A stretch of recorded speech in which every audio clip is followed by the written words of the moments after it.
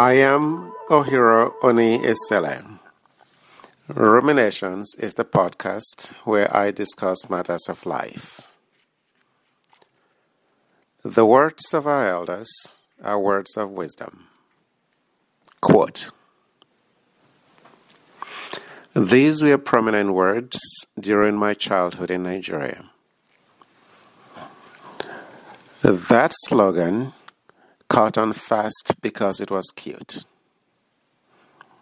But placed in context, it was both meaningless and hypocritical. We already knew that the words of our elders were words of wisdom because we were taught that lesson at home, in schools, in places of worship, and, well, everywhere.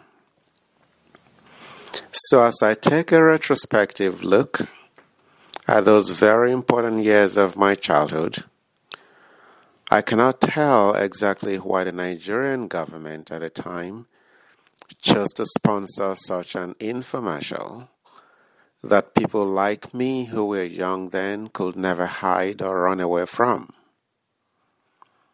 We heard it everywhere there was a radio, even on the playground, if a radio was nearby. But why? Make no mistake, now that I am an adult and knowing that I will be considered among the elderly if I lived in Nigeria now, I would of course be quite happy and content with being one of those about whose respectable place in society the young are constantly reminded. People who know me personally also know that I am definitely one of those rare people who take delight in their aging, as against keeping my age a secret. If chronological age was the main determinant of respectability, I will even be more delighted about the fact that such respectability was conferred on me just by virtue of the length of time that I have been fortunate to breathe free air. But this is not about me. So let's not dwell on this person. Back to that evergreen infomercial. Quote, "The words of our elders are words of wisdom." If I had to think in those days of my youth about what I thought the government's intent was in making that infomercial, I would have thought that it was to teach, maybe remind the young about the invaluable place of older persons in that society and in our world. The lesson was that elders were to be trusted and believed unconditionally. Therefore, those of us who were still very young had a significant lot to learn from our elders. We were to believe that the counsel of the elderly was wise, well-reasoned, and just. We were also to believe that any person or society that did not seek or take seriously the counsel of the elderly was setting himself or itself up for doom. And any person who did not acknowledge and comply with the wise admonition of the elderly stood at risk of failure. An additional lesson from these words was that even the elderly that we did not know and had never even met were perhaps just as wise as our own biological parents. Therefore, it was important that we accorded them the same degree of respect that we accorded our own parents.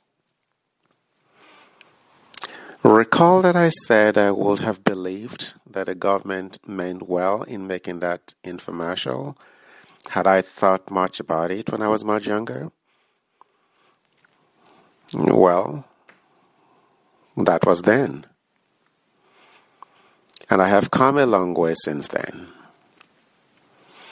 I have since learned, and now I teach, one fact, that behind every policy is a hidden agenda.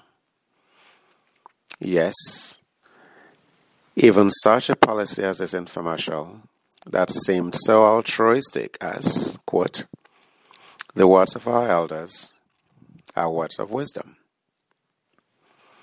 So, as I think back to that infomercial, I cannot help but also think of Nigeria's relationship with corruption. My knowledge and experience have made me quite cynical about many institutions, not the least of which is government. Therefore, placing that cynicism alongside my repulsion of corruption, I am inclined to wonder if that infomercial was not conceived, developed, and promoted to enrich somebody. Well, some people. That is, of course, what happens in societies that are fraught with immeasurable levels of dishonesty, such that everything has a monetary price. So, a person develops and pushes an idea, not so much because he believes in the value of the idea to society, for he couldn't really care less, but because he can enrich himself from it. Why else would anyone promote respect for elders in a society where that was already a part of the culture that was believed and practiced without question? In the case of this infomercial, I'm not saying that this is what happened, but this is how it would have happened. A man comes up with an idea. He knows that it will catch on because it speaks to an inarguable and widely accepted part of African life. Then he and the media production managers inflate the production costs. Then that much money is paid out to them, which they then distribute to enlarge the sizes of their bank accounts. Well, let's just go back a little. By the logic of this adage, there are no foolish elders. All are wise. Yes, all elders are wise. Even those who were community laughingstocks when they were in middle age or younger. Yes, all elders are wise.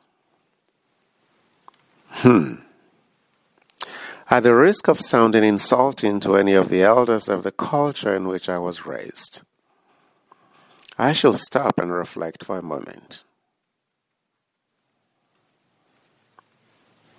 Okay, what about those elders who became and still become state governors and presidents in Nigeria and other African countries, and go on to wreck those countries by their dishonest actions?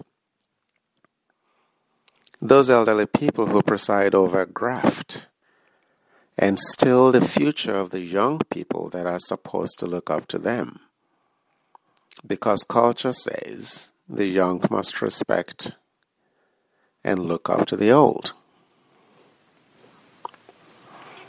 Culture also says that those elders are wise and should have a special place in society.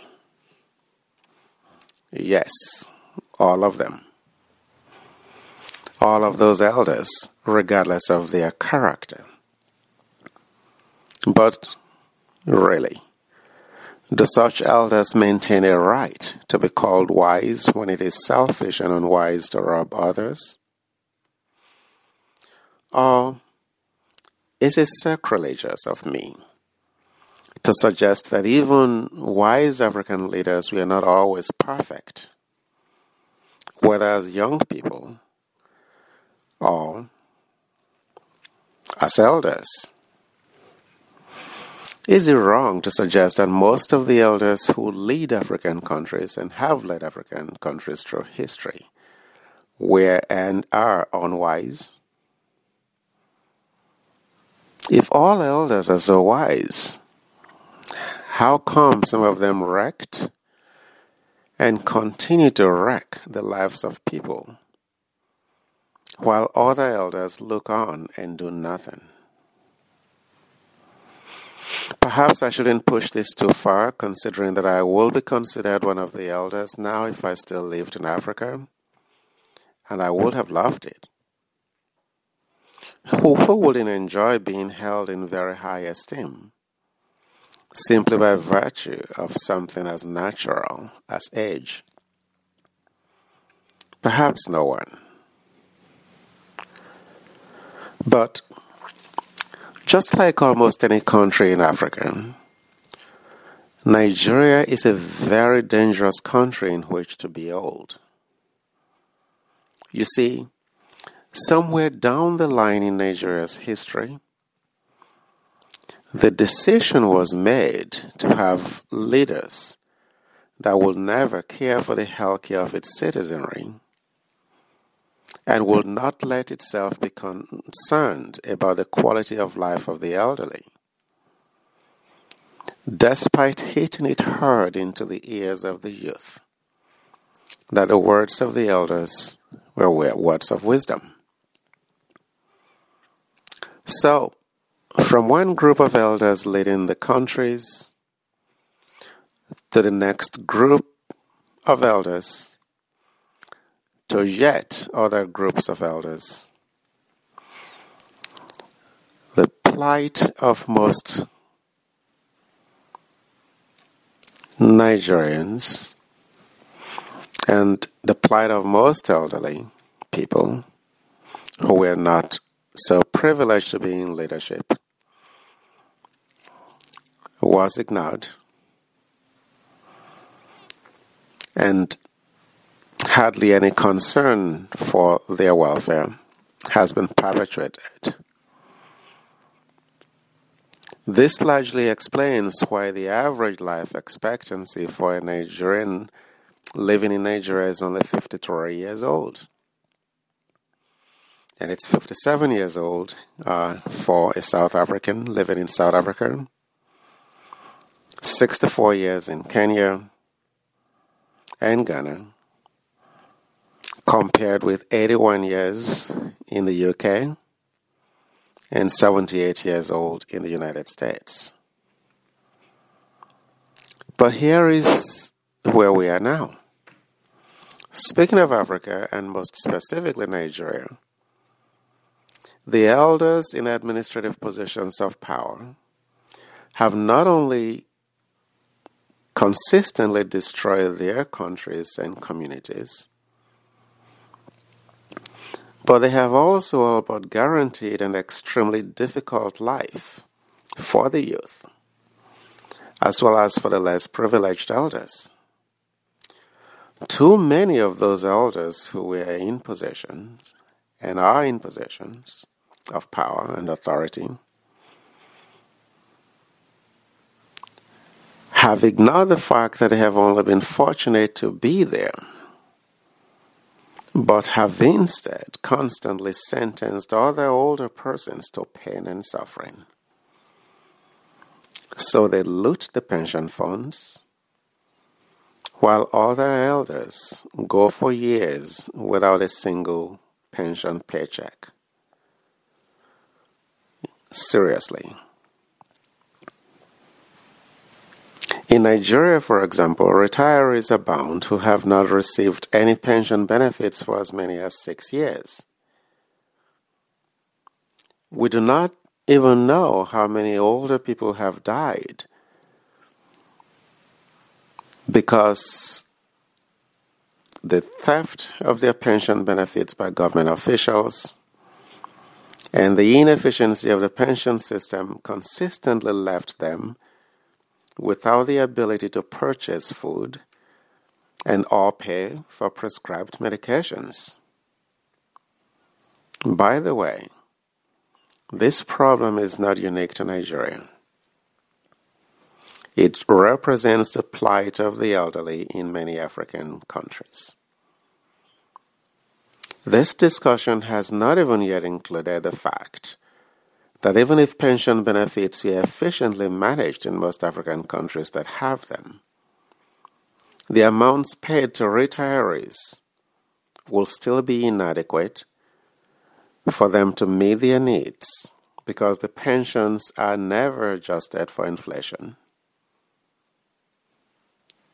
Why? Simple. The governments do not care for the elderly.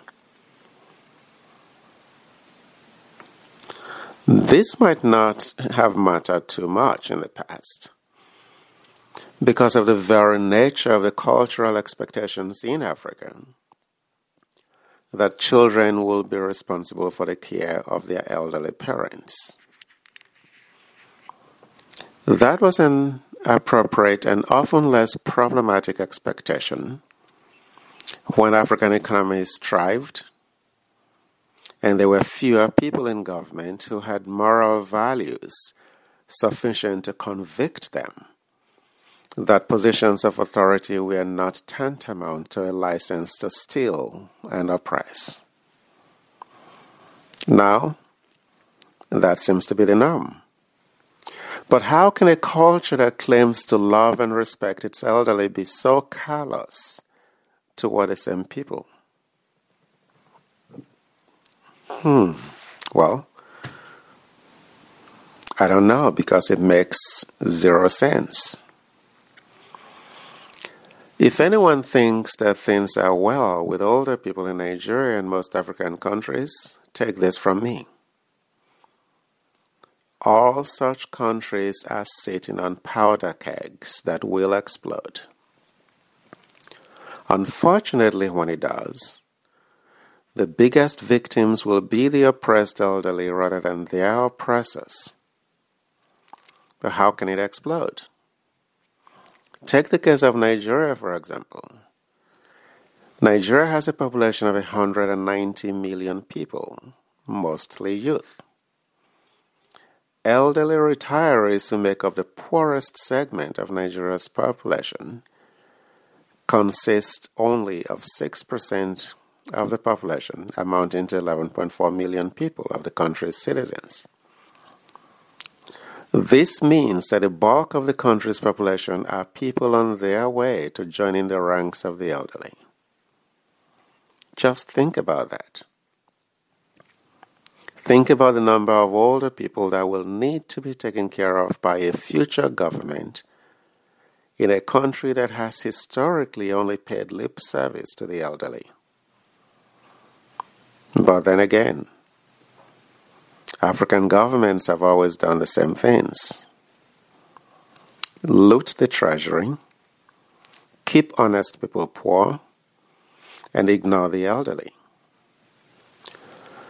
There is no evidence to suggest that future governments will be any different. Just to put these realities in perspective, Nigeria is the most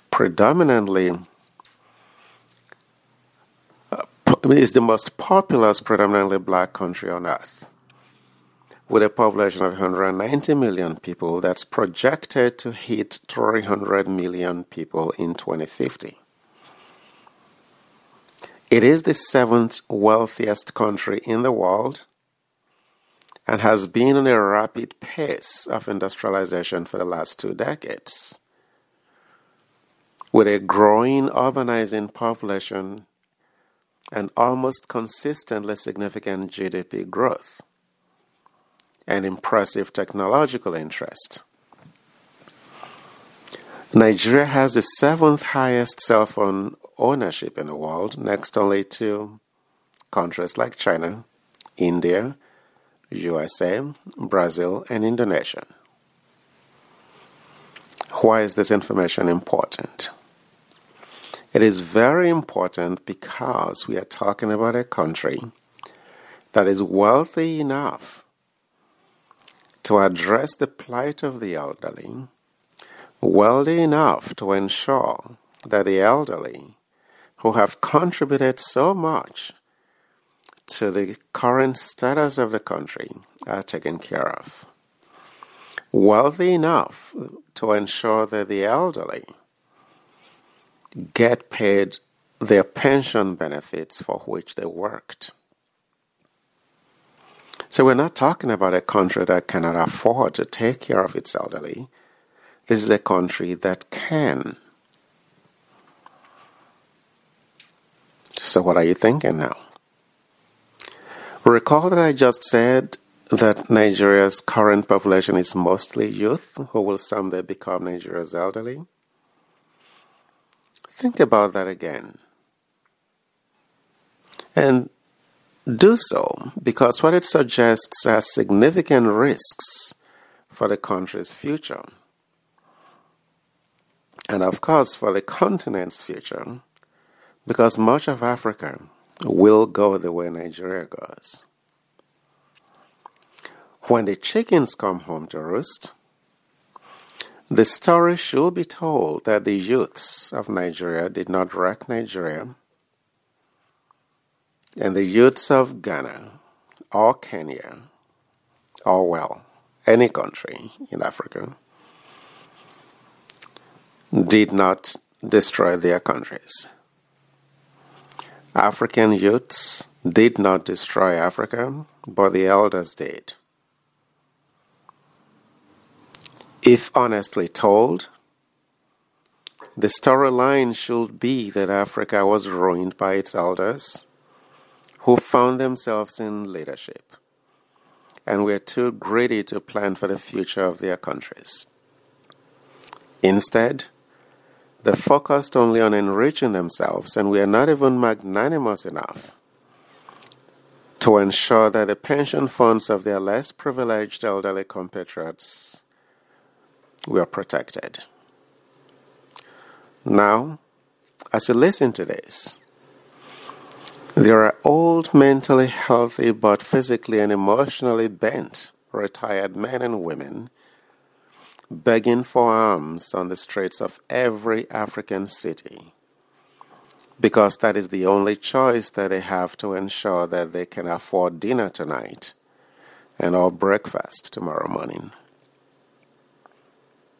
They are people whose words we were told were words of wisdom. They worked hard, aged, and retired. Each kept his promise or her promise of responsible citizenship to a country that did not keep hers to them. This should give us all a collective heartburn.